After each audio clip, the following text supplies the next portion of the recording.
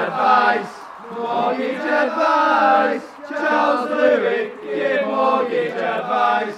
Charles Louis Mortgage Advisors, 0161 959 0166. Well, welcome along to the latest Forever Blue podcast, which naturally for this episode is going to be somewhat celebratory because City have just beaten United at Old Trafford. When I say it doesn't usually happen, I read a statistic yesterday that City have now won more Premier League games at Old Trafford than any other team, apart from United, obviously. But as an away team, they've won more games at Old Trafford than anybody else. So maybe it is happening now more regularly, certainly than when I started watching football back in the 70s. And I suspect when my first guest was playing there as well. So without further ado, let me introduce my guest with a quick mention to our sponsors, charleslouis.co.uk, Chartered Mortgage Advisors, who are the sponsors of this podcast. Very much appreciated. They've been there right from the word go, really, and they've continued their support all the way through. Have a look at the website, charleslouis.co.uk, and you'll find that they have a phone number on there, they have an address. They're based in the Bury area.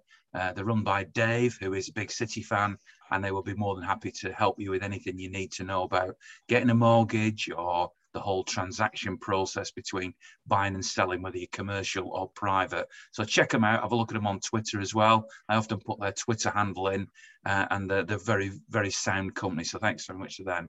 Now, in terms of my guests today, I have a personal hero of mine and somebody I think I consider a friend these days, Mr. David White, the flying winger, who gave us so much pleasure during his era of playing for Manchester City. So, David, thanks very much for joining us. No problem. Good to see you. And we also got Amy, who's one of our Forever Blue podcast regulars, and Harlan, who I think most people who listen regularly or watch the vlogs, by the way, will have seen many, many occasions. And by the way, if you haven't watched the vlog from Old Trafford, go and search it out. YouTube, Ian Cheeseman, Forever Blue, put that in and you'll find the vlog from Old Trafford. There's a lot of singing in there, a lot of supporters. I thought I'd try and capture the joy of the fans as they celebrate, as well as hearing from people like Sean Gota, Nader Manua. And I also went down and made an appearance on Talk Sport. Now, I know that not every City fan is massively a supporter of Talk Sport, so I went on there to talk sensibly, and I think I achieved it. So there you go. Well, you can't listen to that now, I suppose, unless you listen on catch up. So, David, let's start with the Manchester derby. Winning at Old Trafford is something special for City fans. You are a dyed-in-the-wool blue, as well as being a former City player. What did it mean to you? No, it was great. I actually missed the game. It was my birthday last week, and I don't know, a whole host of things happened over the week that I was just told to turn up here, turn up there. So I spent the day on during the game on a barge up and down the Bridgewater Canal, and which was brilliant with the family, and literally from where I live now to where I lived when I was a kid in Eccles. So that was great. So apologies, I've not seen the whole game. I've obviously seen Match of the Day highlights. The result, I think everybody thought it could go either way. I think it was City were either going to walk away with it, or maybe United might nick it. And I think we knew we were going to have the possession. I think he played it absolutely spot on. They were brilliant. The result sort of combined with Chelsea's draw is been a great weekend, and hopefully maybe Liverpool defeat today, if it's asking for too much, or even a draw in that game, it would sort of cap a perfect weekend. I think something I never was able to do as a player. We always found the games at Old Trafford were at Main Road. We did okay, but the Old Trafford games were always very, very difficult encounters for us. Never won there. So we had 2 or 3 great games at Main Road, and obviously the 5-1 was the only time I ever managed to get 3 points against United, home or away. And I think probably Kevin Keegan coming seemed to galvanise City into believing that they could compete and win in derbies. And obviously there's been a few reversals recently, so to get that the 2-0 win and for it to be so convincing was absolutely fantastic.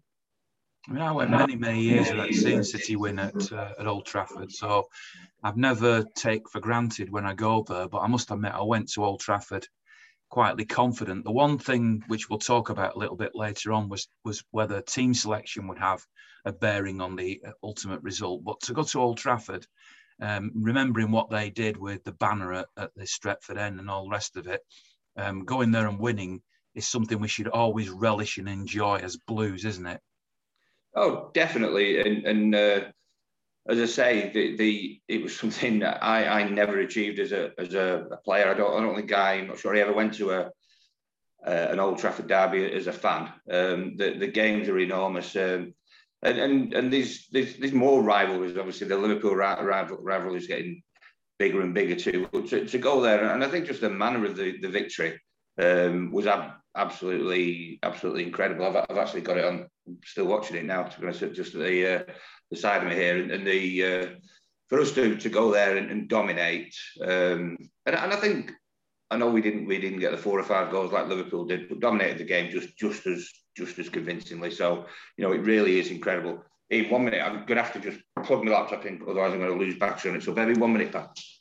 Okay, well, while David's doing that, I'll talk to Amy and ask her what she thought of the derby. I mean, it was one of those games which, as a Blue, you have to relish, and I'm guessing that you were glued to it, watching it, and then relished it every bit as much as any City fan. Yeah, and I think the good thing, we was straight out of the trap, and I think that was the best way to go about it. And I'm always I always feel dead sick before derby days. I don't particularly like the build up, and I'm quite glad it was an early kickoff because I didn't have as much stress to cope with.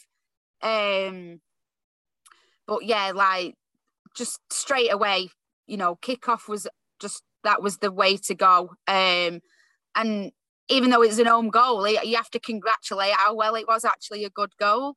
And then one of the statistics that I read somebody put up the other day, which I thought was hilarious but also true, is that United had 3 shots on target, 2 at De Gea, 1 he saved and 1 went in, and 1 at Ederson. So they only actually created 3 chances, and 2 of them against their own goalkeeper. I mean, that just makes it even better, doesn't it? Yeah, and someone put on Twitter that United had more shots that did De Gea than we did. But yeah, it's just to be it just made the day, just makes you happy. You can go in. I mean, I'm quite lucky at work. I've not really got a lot of United fans, and my bosses are City fans, so I am quite lucky, really. That whereas some people, say you work in offices and stuff, I can imagine derby day, is quite thingy when, if you've got United fans in there, and you're able to walk in with your head held high. So yeah, it just cheers you up. It just makes you feel, because I'm always the pessimistic person. I always think, oh, you know what they like, United, they'll play rubbish for the first few days, and then derby will come and they'll beat us. But I think we had our heads up. We were we were straight out the trap. We knew what we were doing. Yeah, it was just a brilliant day. Who were the standout City players for you? Cancelo, he's not getting the credit he deserves. That guy in the last few matches has been absolutely brilliant. Bernardo, obviously, and Phil Foden, he's just amazing. Kevin seemed to be a lot better. He didn't seem to be making as many mistakes. What Ronaldo did to him wasn't nice, but that's Ronaldo for you. So yeah. But yeah, you have to give big applause to Cancelo. He's not, and I was glad Gary Neville gave him the man of the match, because he really did deserve it. He's done brilliant for the last few games, and he should be really applauded. I mean, there's one player that's really stood out for me this season. It is Bernardo Silva. I mean, I know you didn't watch the full derby match yet, Davey, but you've seen enough of Bernardo Silva to either disagree with me, which I'd find staggering if you did, or to agree with me, because he's been amazing, hasn't he? He's absolutely incredible. To obviously one of the greatest players we ever had in David Silva, and it's pretty ironic that we potentially we've got another one on our hands. And you know, the thought that in the summer there was talk of us losing him, and I don't know whether that seems to me maybe he wanted to sort of be guaranteeing himself more, you know, regular games. But he stayed. The Kane move never happened. Whether it was partially to finance that, I just hope to. Well, I can't for the life of me believe that there'd be any thought of him being involved in any deal in January. He's been absolutely immense. His work rate is incredible. His fitness is magnificent, but he's also brilliant on the ball. And at times he you know, the way he can get the whole team up the field, retains possession of the ball, brilliant. Happy to play everywhere. You know, you could quite happily put him in any of the 6 forward positions. I'm sure he'd even do you, or say 5 forward positions. I'm sure even if you asked him to do Rodri or Fernandino's job, he'd give it a good shot. He's been absolutely incredible. And as I say, I just hope to God that there's no thoughts of him leaving the football club. When City play like they did at Old Trafford, they seem to me to be almost unplayable. And if there's a secret to it, and Pep's always said that there is no secret to it, and Match of the Day last night, you know, talked about the energy that they put in off the ball as much as what they put on the ball. But to me, the real key to it is you never see a player receive the ball and then almost stop and think and have a look around and play the ball. As soon as they get it, they immediately accelerate. Immediately, the ball is played forward into an attacking position. And if I was a defender, I'd be thinking, this is incessant. They just keep coming. They just keep coming.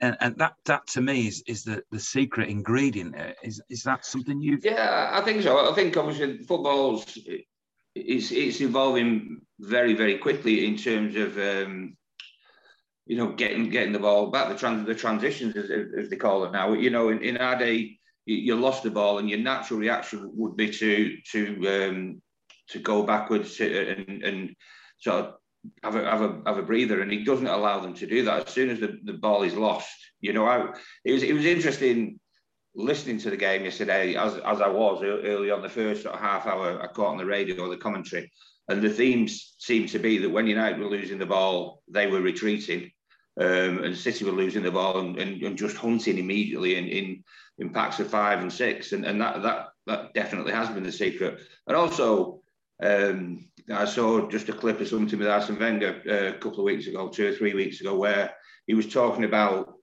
analysing the number of times people look around themselves before I think it's in the 20 seconds before they actually receive possession. And he's basically saying that the average players will get a picture 3 or 4 times, but the really good players take 7 or 8 pictures, and they know exactly what's going on. And obviously, De Bruyne is a genius at that, you know. And if you watch him, he is forever looking around. And if you stopped and put a blindfold on him, he'd be able to tell you where everybody was, where all his teammates were on the field, where all the opposition is. And it's just you think it's just an instinct, but when you look at it in that way, that he's forever just taking these little pictures. And I think that rubs off with them all. I mean, Gundogan's we talked about Bernardo, but Gundogan's a fantastic footballer as well. Obviously, Phil Foden is an incredible. He's not just, we shouldn't be talking about Phil Foden, how good he is for his age. He's just a brilliant footballer, you know, at world level, I would say. We've just got absolutely incredible players in those midfield areas, and as you say, that there's those pictures, they just give you the ability to do exactly what you were describing. There doesn't need to be a hesitation. They're not taking that picture after they've received the ball. They're taking those pictures before, and they immediately know what they're going to do. And the secret, I was at the Burnley game, and I know Sterling at the moment doesn't seem to have those pictures, and Akai to a degree. We had 9 players who were playing in that way, and those two for me weren't. And then it was the next game. Those are the 2 players that are left out of the team. But overall, we've got so many players do play the game in that way. They also know, even the players that we consider to be maybe our elite players, Kevin, he's not afraid of leaving them out. He's not afraid of leaving £100 million Jack Grealish out of the team. And that gives them a little bit of a rest, because I think they also know that they will get games, and they'll get games in the elite games. So overall, the obviously disappointments, Crystal Palace is, but Palace are doing well. They're not a bad team, and you're going to get those reversals. You just can't afford too many of them.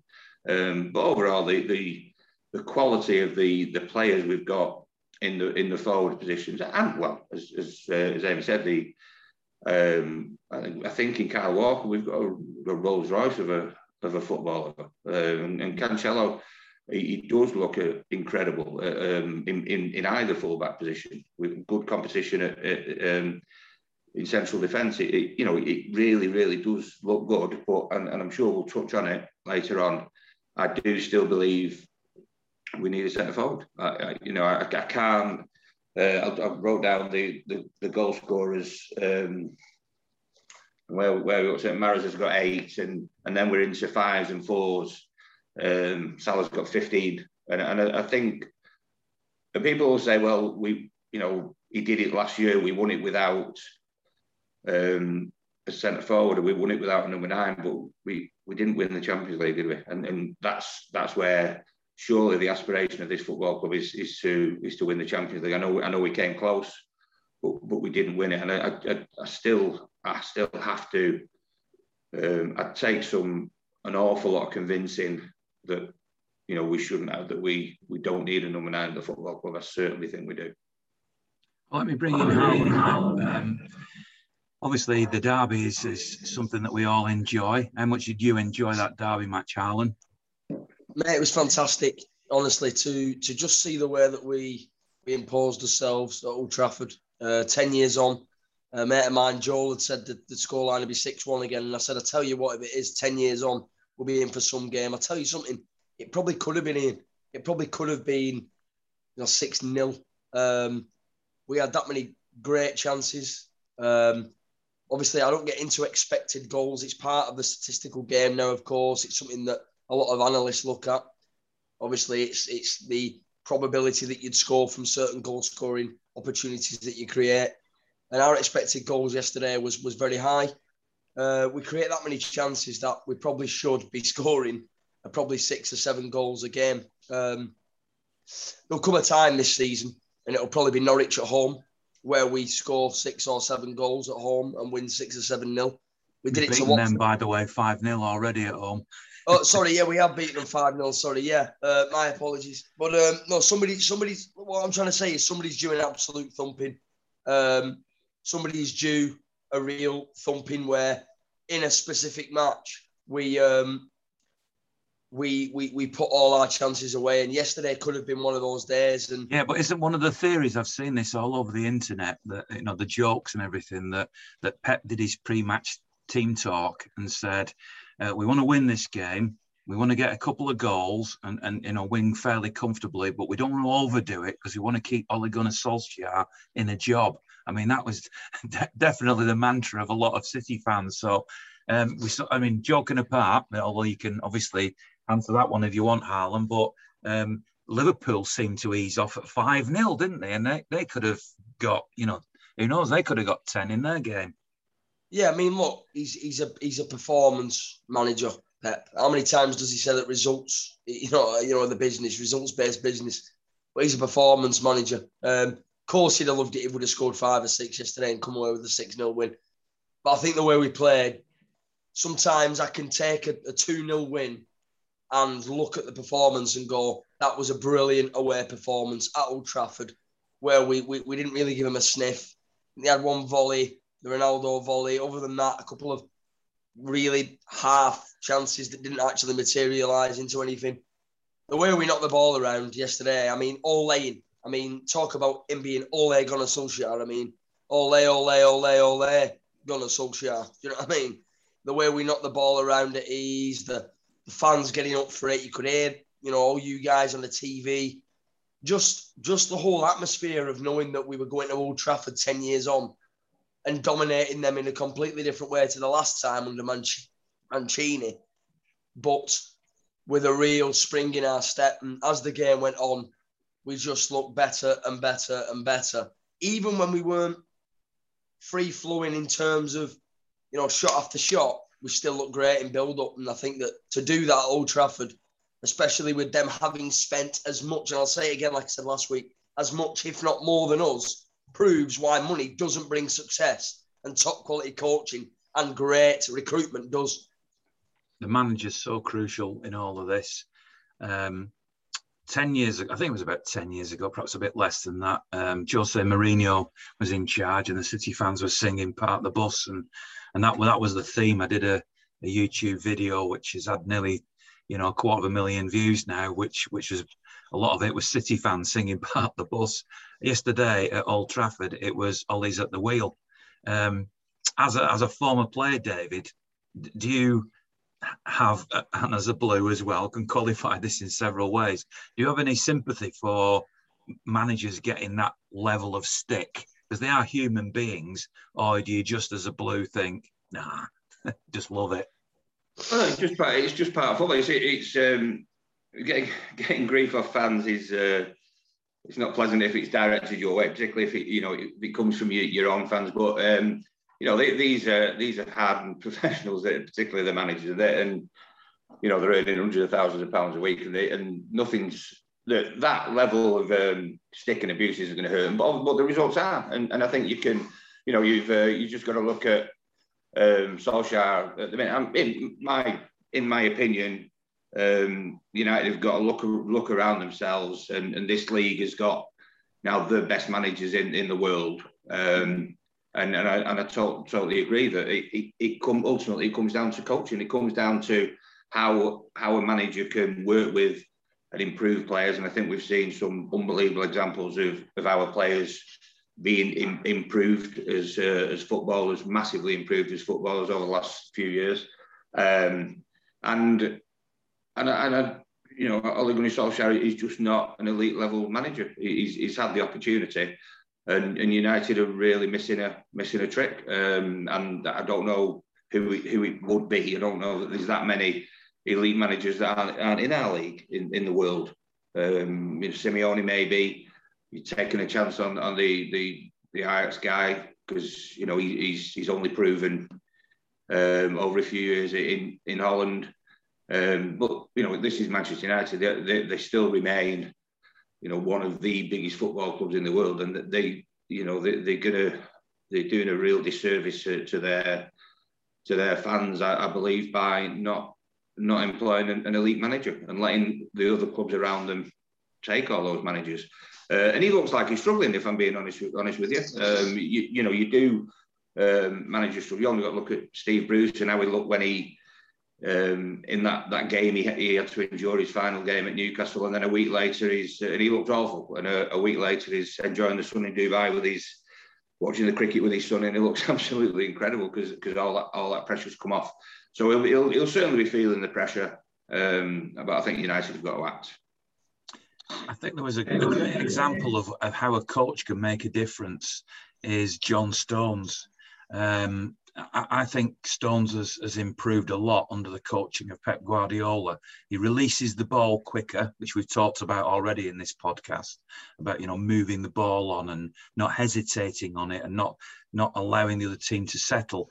But when you watch him out of possession, he runs, he doesn't jog, he runs into position to make himself available all the time to Ruben Diaz or to Cancelo or of course to Ederson, because he's part of the footballing stuff at the back, and to Kyle Walker or Rodri or anybody in that area.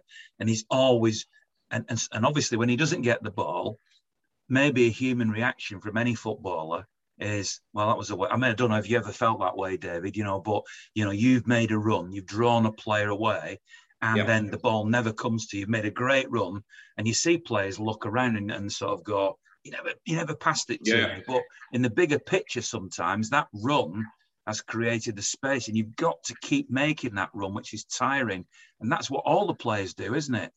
Yeah, and I think the managers totally uncompromising in his instruction. And I think you'll probably find that although we think it's dark arts and there's a lot of science around it, a lot of the things that he's telling the players to do are very, very straightforward instructions, but there is no compromise. You make those runs, as you say, you make those passes, you do these simple things that I'm telling you to do in this way. And if you don't do them, I ain't going to pick you.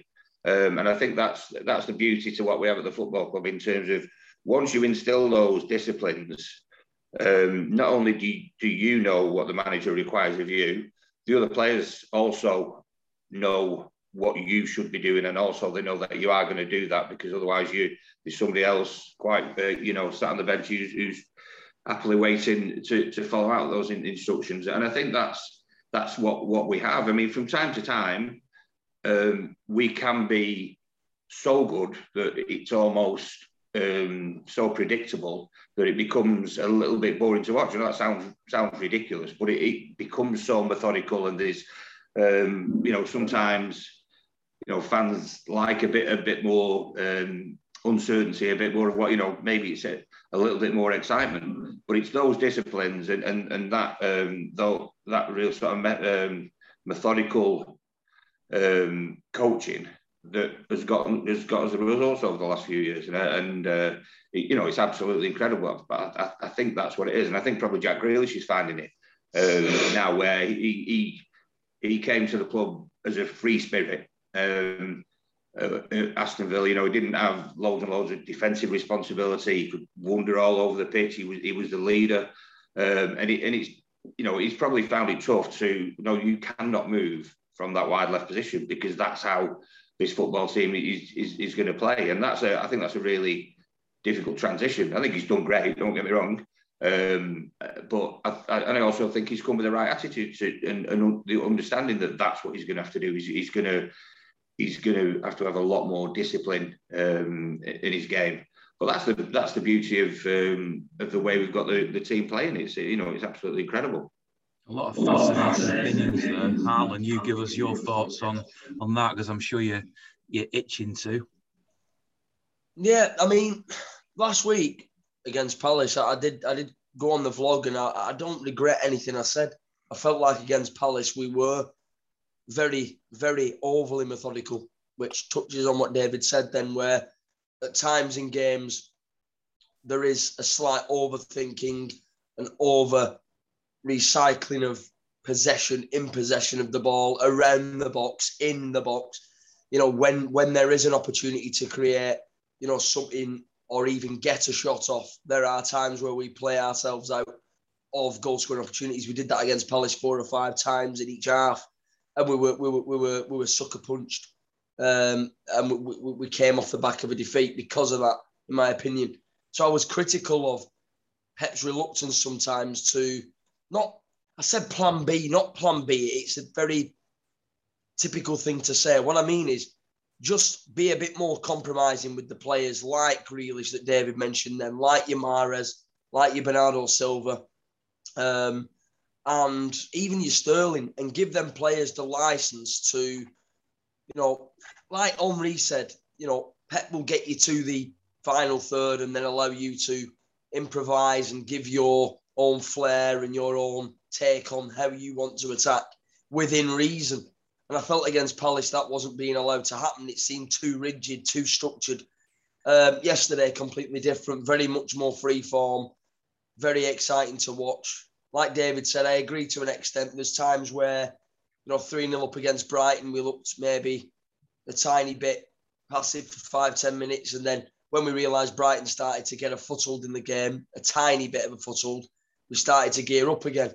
But I feel like yesterday, from start to finish, we knew, even though we didn't score in the second half, we knew that we could pull United all over the shop. We could move, we could free form, we could cause complete and utter confusion in their armoury, which isn't very, very strong at the moment. And I thought we did a number on them. And I think we'll do a number on a lot of teams in the league, because I was on the tram back to do this now and just thinking to myself, we're so good. We're so good. I mean, who's got the answers to the Pep questions. Do you know what I mean? There's not many in the world. I mean, like David said earlier on, we were one step away. We were a goal away in the Champions League final. We were a defensive midfielder and a Sergio Aguero half an hour away from winning it, in my opinion. They're the fine margins, but football-wise, we're up there. We're in the top 3 in the world.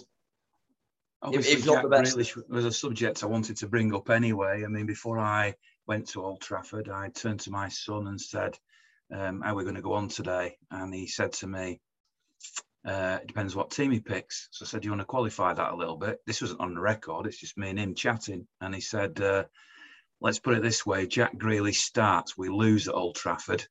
If he's left out, we draw or we win. He was proven to be right. Well, you can't prove he was right in the sense that we don't know what would have happened if Jack Grealish had started. But Amy, I just wonder what your thoughts are on Jack Grealish. He didn't play in this game. City did win the game.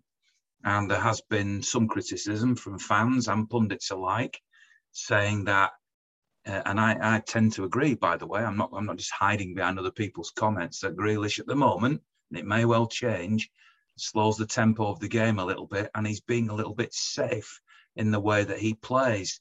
He doesn't enjoy being rigid in that position. What are your views on that? Well, obviously, like his old club, he spent most of the time on the floor, when he doesn't really get that now. So he's not really winning free kicks as much as he did.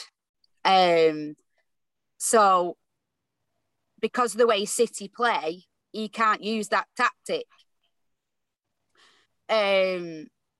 Some games I watch him and I think, yeah, he's, I'm glad we've bought him. He's all right.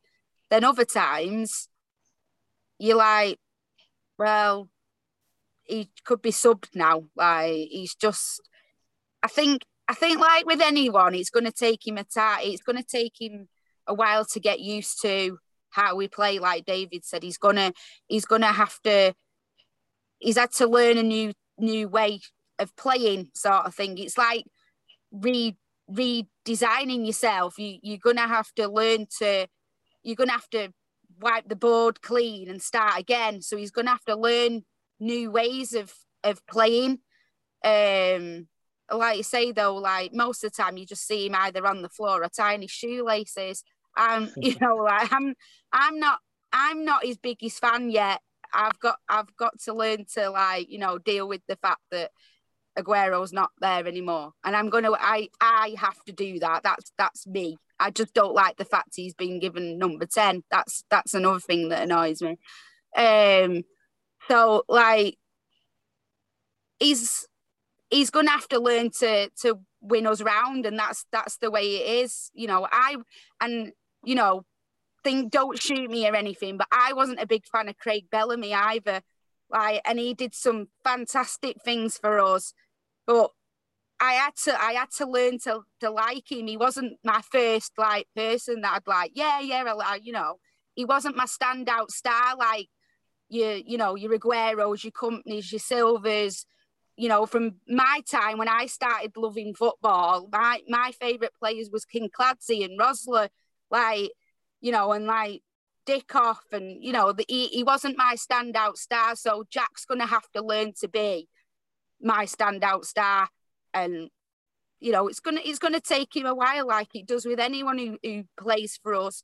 But at the moment, I'm sat on the fence with him. I mean, there's no doubt most people would agree that he has the skill and the talent to be whatever he wants to be. So what is it going to take to turn him around for you, Amy? I mean, for me, it's seeing that sort of Bernardo Silva type work rate, really. I mean, once he's doing that, then the rest of it will come naturally, won't it? Yeah, he's got to learn to be a workhorse, basically. He's going to have to earn that. He's going to have to earn that number 10. He's got to earn it. You're wearing it, you earn it. And he's going to have to do a lot more. He's going to have to do a lot more stuff. I mean, the stuff he does, I'm not saying he's not a good footballer. Please don't say that, I think, because I do think he is. I just think he's got to learn to work better. Because he makes some great runs and you think, you know, you see like things like Leroy Sané sort of thing. You know, he comes running in, you know, and he does really well, and he gets to the byline. You're like, yeah, go on, and then the other team have won it, or he's shot it out. You know, it's shot out of the off the pitch. So he's going to have to learn that final third. He's got to get past the players and do something. David, when you were a player, you had different managers in charge of you at City. Some would have played one way and some would have played another. How hard is it to adapt to a new style and have a new manager bring in something that you're not familiar with? It is quite tough. I mean, obviously back then, pretty much everybody was playing 4-4-2, really. And there were times when I remember when Howard Kendall turned up. And obviously, I was playing wide on the right, and Howard Kendall turned up and went to a 3 at the back, which meant effectively my sort of right wing position didn't exist. And that was a proper, you know, real shock to the system. Because I was a, you know, regular, you know, I was playing every week and getting goals. You know, that's just how we played, and suddenly we're playing what was effectively a sort of 5-2-3, and he played me sort of left of the front 3, and it was just not something you did back then. You know, he talks about wanting good footballers as opposed to people who, you know, a specialist in individual positions, and I found that tough.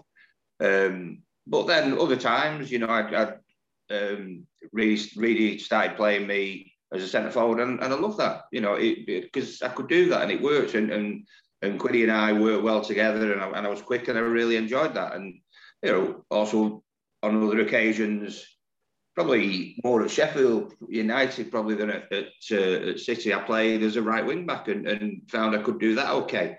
So sometimes it'll work for you, sometimes it won't. Ironically, yesterday, I think I heard that Pep said he very much wanted to play a right-footed player on the right-hand side and a left-footed player on the left-hand side in Jesus and Phil Foden. And then ironically, a right-footed player makes both the goals with his left foot from that side. I think so. It can be difficult. I think the problem maybe with Jack Grealish is he was such a free spirit and such a big fish. He was a superstar at Villa, and I think a lot about Jack Grealish's game is about that. I'm the best. I'm the superstar. I'm not in an arrogant way, but just in a way that gave him so much self-confidence. And then, you know, I'm surprised that we've brought him here to play in this very, very sort of disciplined, wide position. I don't think it suits him.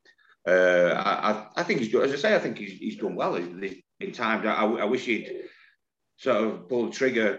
I think because I think is an issue we've always had with wide players. Going back to probably Navas was the worst culprit. He was just such a player who wanted to do the right things and not give the ball away and do the right thing, you know, the right things for his teammates, that he never put a cross in or had a shot. He just wanted to retain the possession. I think we've had that issue with Sterling. There obviously was a period. I mean, the thing is with Sterling, he scored over 100 goals for this club. So, you know, we can't be overcritical. But I just feel as though when he was full of confidence and he was pulling the trigger early and more regularly, taking chances, that's when we had the best of Sterling. And I think that's maybe gone now. And I think if Jack Grealish could just add that to his game, i.e., I feel as though he's trying to make goals when he should be having shots himself and should be taking chances. And whether that's a instruction from the manager or that's himself again, feeling he wants to do the right thing for the team, I don't know. I think we've got a great player on our hands. I'm not sure that playing in that position will get the best out of him. But then you look around and you say, well, if he's not going to play in that position, who are we going to leave out? You know, you're unlikely. You're not going to leave Kevin De Bruyne out over a long period of time. Does he? You know, is he? Can he replace Gundogan? who's kind of the second, when he plays, he's probably him or Bernardo would be the secondary defensive midfielder. You know, they're the players who supplement Rodrigo and give him a lift when it's needed. He's not going to be that player. And so is he really competing with Phil Foden and De Bruyne as the third midfielder who's the most attacking of the three? And if that's the case, he's unlikely he's not going to get in there. So I think he has to play as one of the front three. I just feel as though to get the best out of him, we'd need to give him much more freedom. I think we'd see a miles better Jack Grealish, but it's not really the way the manager would play. You know, you're almost, I'm not comparing Jack Grealish to Messi, but I could see him playing a similar role. But I just don't see that the manager will do that. So I think he's going to have to learn to do a better job in the position he's given. And I think he's showing the right signs that he wants to. I think he's showing the right discipline. He doesn't go lunging here, there and everywhere. He's scored goals. He's made some goals. I think he's had an okay start. And the 100 million quid, it's kind of irrelevant, really. It's Jack Grealish who we bought from Aston Villa, and we're a top football club in the world. So he's not really come to be the standout player, to be the superstar. He's just come to hopefully be a sort of a major contributor to build into being one of our elite players. But I don't think we've anything to worry about with it. It is a quandary, and it's interesting to see how it develops. Well, we'll come back in a moment to an aspect of what you said, but you said a lot of really interesting things there. I'll ask Harlan then, and I'm going to phrase it like this. It's a little bit of a cliche, but I'm going to phrase it like this. How do you solve a problem like Grealish? Well, just solve a problem like Grealish. I think... If indeed he is a problem, but this is the debate we're having. Yeah, no, I mean, David touched on something then and said, Jack's got attributes that you could really benefit from having in a central area. He drifts inside, but when he's in that little pocket of space, at Villa, he'd whip the ball into the far corner. He'd take one touch and bang it, and now he's looking for that pass because obviously he's being asked to.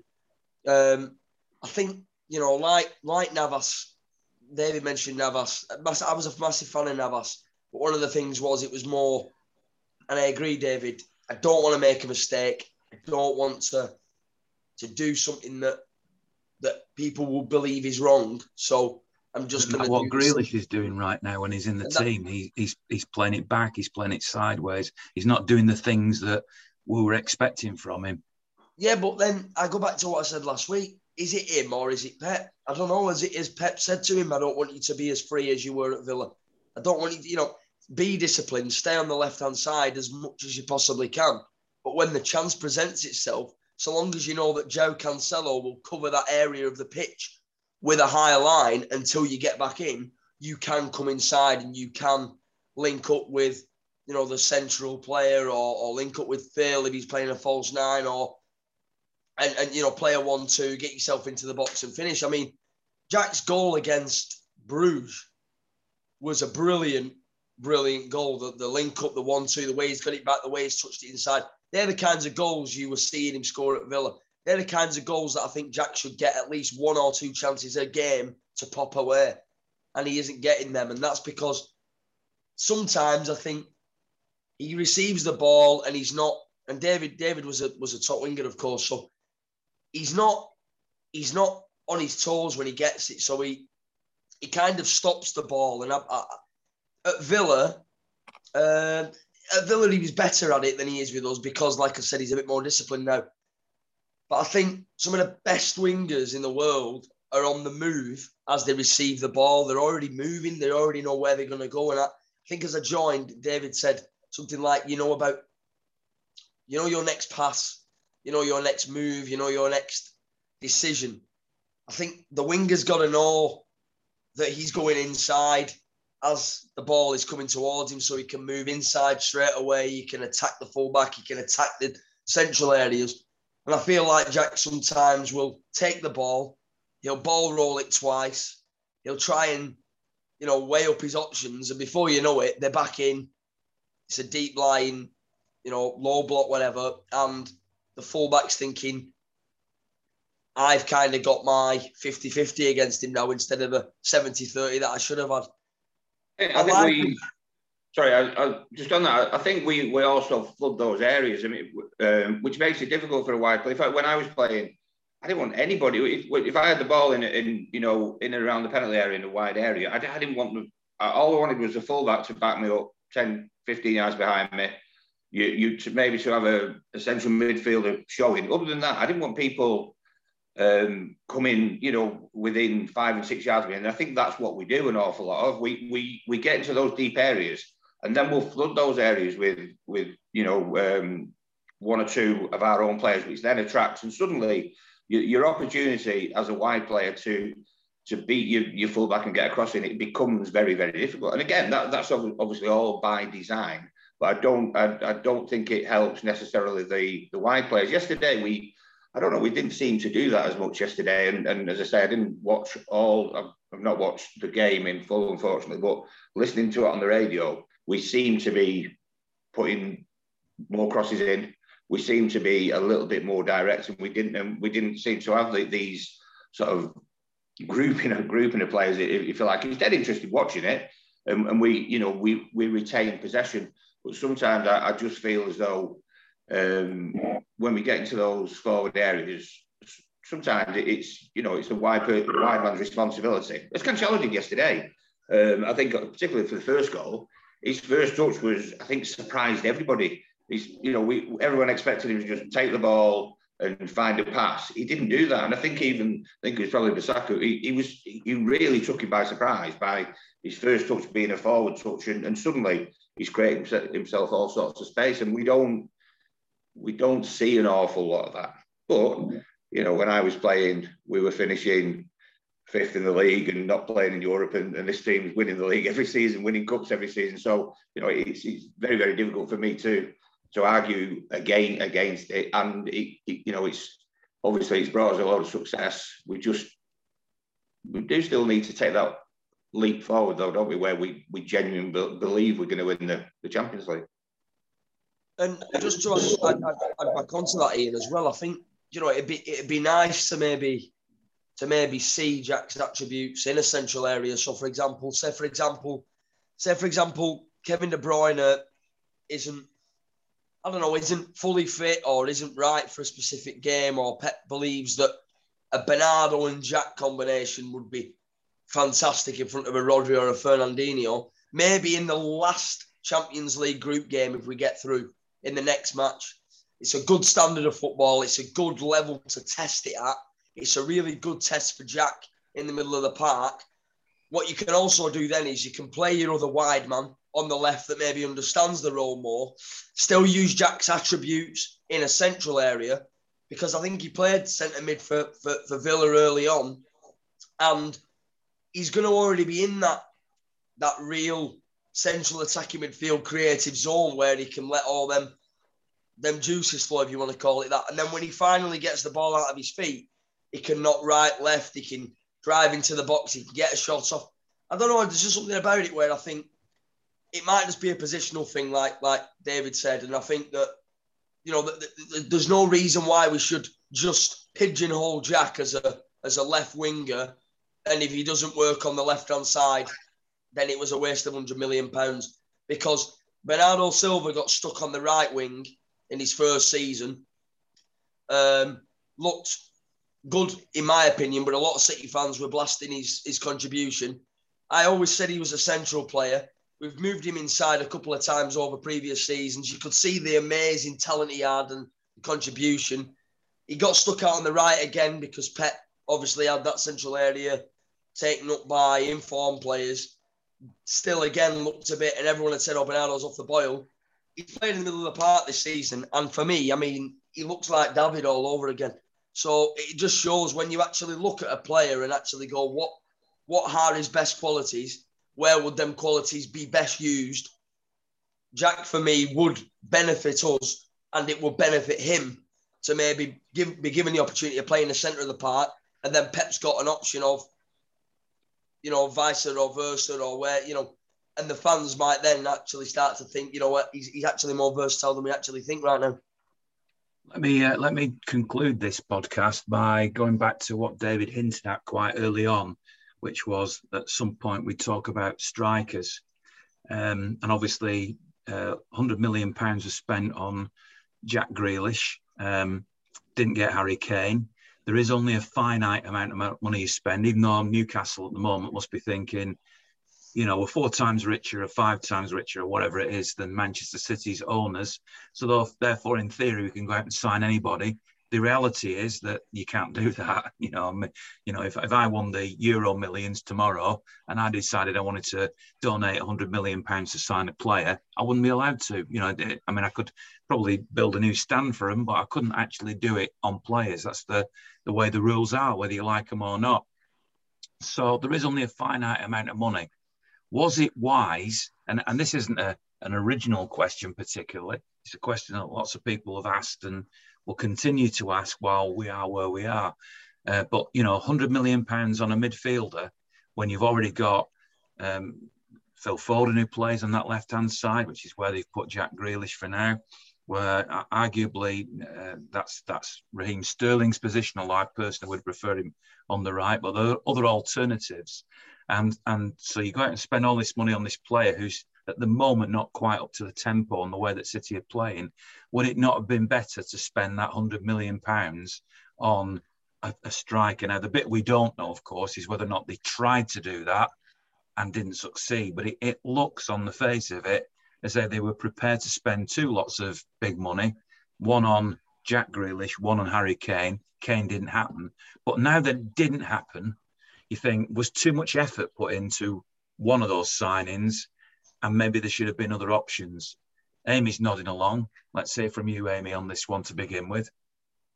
Well, it's like the age-old thing, isn't it? Like when we're scoring loads of goals, we don't need a striker because everyone's scoring a goal. If we only score 1 or 2, and as you know, it was on the Sky Sports yesterday, the percentage of goals this season's not been as high as it has been previously. They're going to turn around and go, yes, we do need a striker. It's the big matches for me. Like David said before, the Champions League matches, the cup games, you need that person to make a difference. And it's all very well everyone in the team being able to score a goal, but you need the striker for the big games when it really means something. Like it could be like the Leicester game with Vinny Kompany, for instance. That was like, it was out of this world because it wasn't expected, but you need that. You in sometimes it might be that split second that you need that goal to make the difference. And we haven't got that. And obviously Torres is injured at the moment. And I just hope that he will, hopefully be that person. But I do think we need, obviously Jesus is normally the striker, but he seems to be playing better where he is. So you definitely need that middle person. And I've noticed like Ederson hasn't got anybody that he can literally just bang the ball to. Whereas before he did, he had Aguero, that playmaker that he could see, and he was able to shoot the ball from his half, and Aguero was away. And also I've noticed that when the other goalkeepers got the ball, there's nobody going to try and put them off. Whereas we had that before. Phil Foden started doing it, I've noticed, but I didn't think that we needed one. But when you look at the percentages of how low our goal thingy is at the moment, and goal difference, as we know, sometimes makes the difference as well. So yeah, I think we definitely need to get a striker at some point in the next open thing. I really do think we need to start looking for one. I've just written a newspaper column that'll be online in the next couple of days, and in that I've suggested that during this international break, while we're all missing watching City, that I'd be staggered if Cheeky Big Erestein isn't actively looking for a striker in January to bolster City's second half of the season ahead of the Champions League. Now, whether that's going to be Haaland or whether that's somebody that we don't necessarily are aware of at the moment, who knows? But I can't help thinking that in January, despite the fact that a lot of people say things don't happen in January, although I think Edin Dzeko came in January, for example, that it can happen, and that the rules of the Champions League have changed in the sense now that you can actually sign a striker or a player, indeed, from another Champions League team, and there's like a reset in January, unless I'm very sadly mistaken. You never used to be able to do that. You couldn't sign a player in mid-season. So in theory, they could go and get Lewandowski, or they could, get Mbappe or something like that. Haaland, just before I come to David for the final word on this podcast, what are your thoughts on this subject? I'm very hopeful that Liam Delap can come through and be a very good striker for the club going forward. And now you mentioned his name, just let me say, because a lot of people ask me, why did he not play, for example, the other night? That I also watched the under-19 game. He has had an injury. He's been out for about 3 months. He played, I think, 45 minutes of a match, and as far as I'm aware, he's not got a relapse of that injury, but they are easing him back in bit by bit. So he will be on the scene fairly soon now. There won't be the League Cup options that they had before because obviously we're out of that competition, but he will, I'm sure, get back involved in that first team squad. But go on, Haaland. Yeah, so I'm hopeful that he can have a very good City career. Chances are that there might be, especially after the injury, maybe one loan deal or something like that, where he goes out and then comes back. What I don't want to happen is what happened to Lucas Nemecha. But he's gone out now to Germany. He's scoring for Wolfsburg, of course. The thing for me is with him, just before I move on to whether we need one or not, which obviously we do, in my opinion, is that if you look at Haaland when he was signed by Dortmund, and I've mentioned this on a pod before, he was at Salzburg. Now, he was young, he was 19, he started banging goals in for fun, grew a real kind of, got a real vibe going. Dortmund wanted him, they signed him. Great coaching, great opportunity given to him, and obviously raw talent, as his dad said. And I think we can all agree that he is an absolutely outrageous striker with an unbelievable conversion rate. I think like a goal every game or something in it this season, I think. So you look at that, and that's not an accident. That's just because he was given the opportunity combined with everything else. We need to believe in Liam and believe that given the facilities, the quality, the coaches, the ability that he's obviously got in the academy, and what we saw against Burnley when he scored that scorcher in his first, I think it was his full debut, we've got to believe that he can come good. So there's an option there, but is he the option right now? No, he's not. We probably will go out and sign Haaland. We've been debating this for over a year now. We probably will do. We're probably the best option for him. His dad, the connections. Alfie's obviously going to be probably looking for the best move for his son, of course. There's going to be financial, obviously, thinking behind it as well. But I think if he had a choice, the financial situation for Erling was right, he would have him come to City. I think we'll do it. I think we'll get it over the line. We do need one because, like Amy and David have said, I think you've said it to me as well yourself, it's pivotal moments in pivotal games and you can't break a low block down.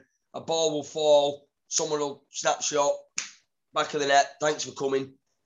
Balls into the box, a real tall target man, or even somebody that's just got power and real kind of presence. We are missing that because why win a game 4-0 and go, we don't need a striker because we scored 4 when you could have won 8, not a striker. It's one of them. You've got to be ruthless in football. It doesn't matter how many goals you score. Score as many as you can in 95 minutes or however long you've got. So, yeah, we do need a striker because even if we didn't start a striker, we've got one on the bench, we've got an option. It's always good to have more options than not. Always good to have an headache and not have one at all. Last word then to David. Thanks very much for your time, by the way, David, and to Harlan and Amy as well. You mentioned it ages ago. I'm guessing you come from the school where we have to have a striker. I definitely do, yeah. As we say, the strikers we seem to have, Jesus and Torres, you know, they seem to be more comfortable playing in sort of wider positions, maybe.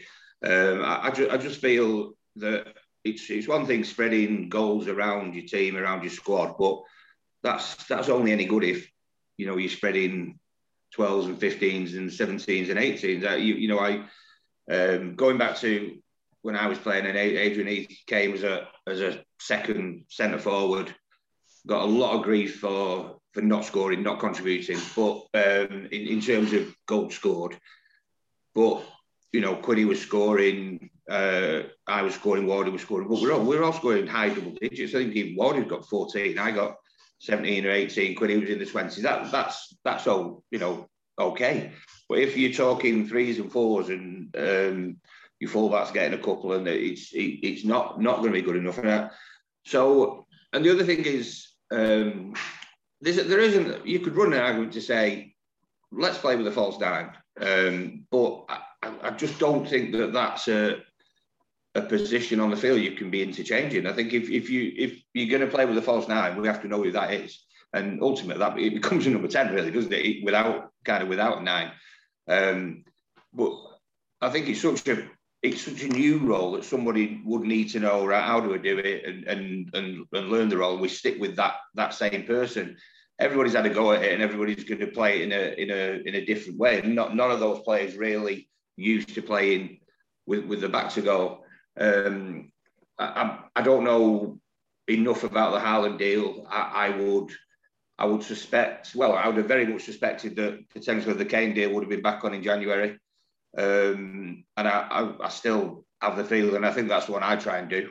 Definitely, I think you know, he's going to take some convincing to believe that Spurs will be in the Champions League next season. And the years are passing him by a little bit. You know, that I think he's going to want to play in the Champions League next season. He's unlikely to get that with Spurs. So that deal maybe will be revived at, you know, what'll be much more favourable rates, I guess to City. Newcastle are going to probably disrupt the market. I think they can spend in terms of cash, Ian. So they could go out and do some stupid things in year one, because then they effectively, it's not to do with the cash you're laying out, it's to do with how much the players are hitting your balance sheet, really. So they could go out, and I think potentially they could. I think they make 100 million quid a year. They're allowed to. They could turn the books around to lose 100 million quid a year, but that's all. So if you buy a player and put him on a 5-year contract, and you're paying 100 million quid for that player, it's actually only costing you 20 million quid a year. And that's the way the FFP works. So they could be massively disruptive, but again, I just don't. I see the Newcastle thing being I don't think they're hurting anybody for 5 or 6 years in terms of us needing to worry about them. You know, that's my honest. I think the players will certainly take some convincing to go there this year with the threat of relegation. Elite players, they're just not going to be able to attract them for a number of years until those players genuinely believe they're at least going to be playing in Europe the following season. So, well, you know, will they be in the market for the likes of Kane and Haaland? And I don't see that. So I think, you know, my answer would be either decide who's going to be the false nine and play him every week, but only if the sort of average goal contribution is double digits, you know, from your top 6 or 7 goal scorers. It's the only way that can work. Or get yourself a proper centre forward who's going to score 20, 25, 30 goals, which is what we've had and what we've been used to, and what our success over the last 8 or 9 years has been based around. So that would be it. My choice would still be Harry Kane. What a great way to go into the international break. A 2-0 win at Old Trafford. Ali Benabi on the vlog against Bruges last week was saying we need a striker. David's saying the same sort of thing. Haaland's going for Liam Delap. All sorts of opinions, but 2 goals and a very, very comfortable victory at Old Trafford. Now, next week's podcast, there will be one at exactly the same time as normal. It'll drop on Sunday night UK time. But it's not going to be topical. We're not going to talk about anything current. We're actually going to do a City quiz. Adam P, Adam W, and Andy are going to do a quiz, which I have compiled for them. So you'll be able to see how you compare to how they do in that quiz. And by the way, you don't have to be like really knowledgeable or, you know, a Gary James type knowledge and have all your reference books out. There'll be things you can guess, and hopefully it'll be a bit of fun. So that's something to look forward to in the middle of the international break. The other side of the international break, Ned Manua has agreed to come on and be our guest on the podcast just after the Everton game. So we'll look forward to that. Thanks very much to David, to Harlan, and to Amy, and to you for listening and subscribing. And thanks very much to charleslouis.co.uk, Chartered Mortgage Advisors, and so much more in the house transaction business for supporting this podcast. Really appreciate your support, guys. But more important than anything else, City went to Old Trafford and almost played, I dare say, at a canter, just did enough to win by 2-0. It could have been more, it should have been more, and it's great to be a Blue.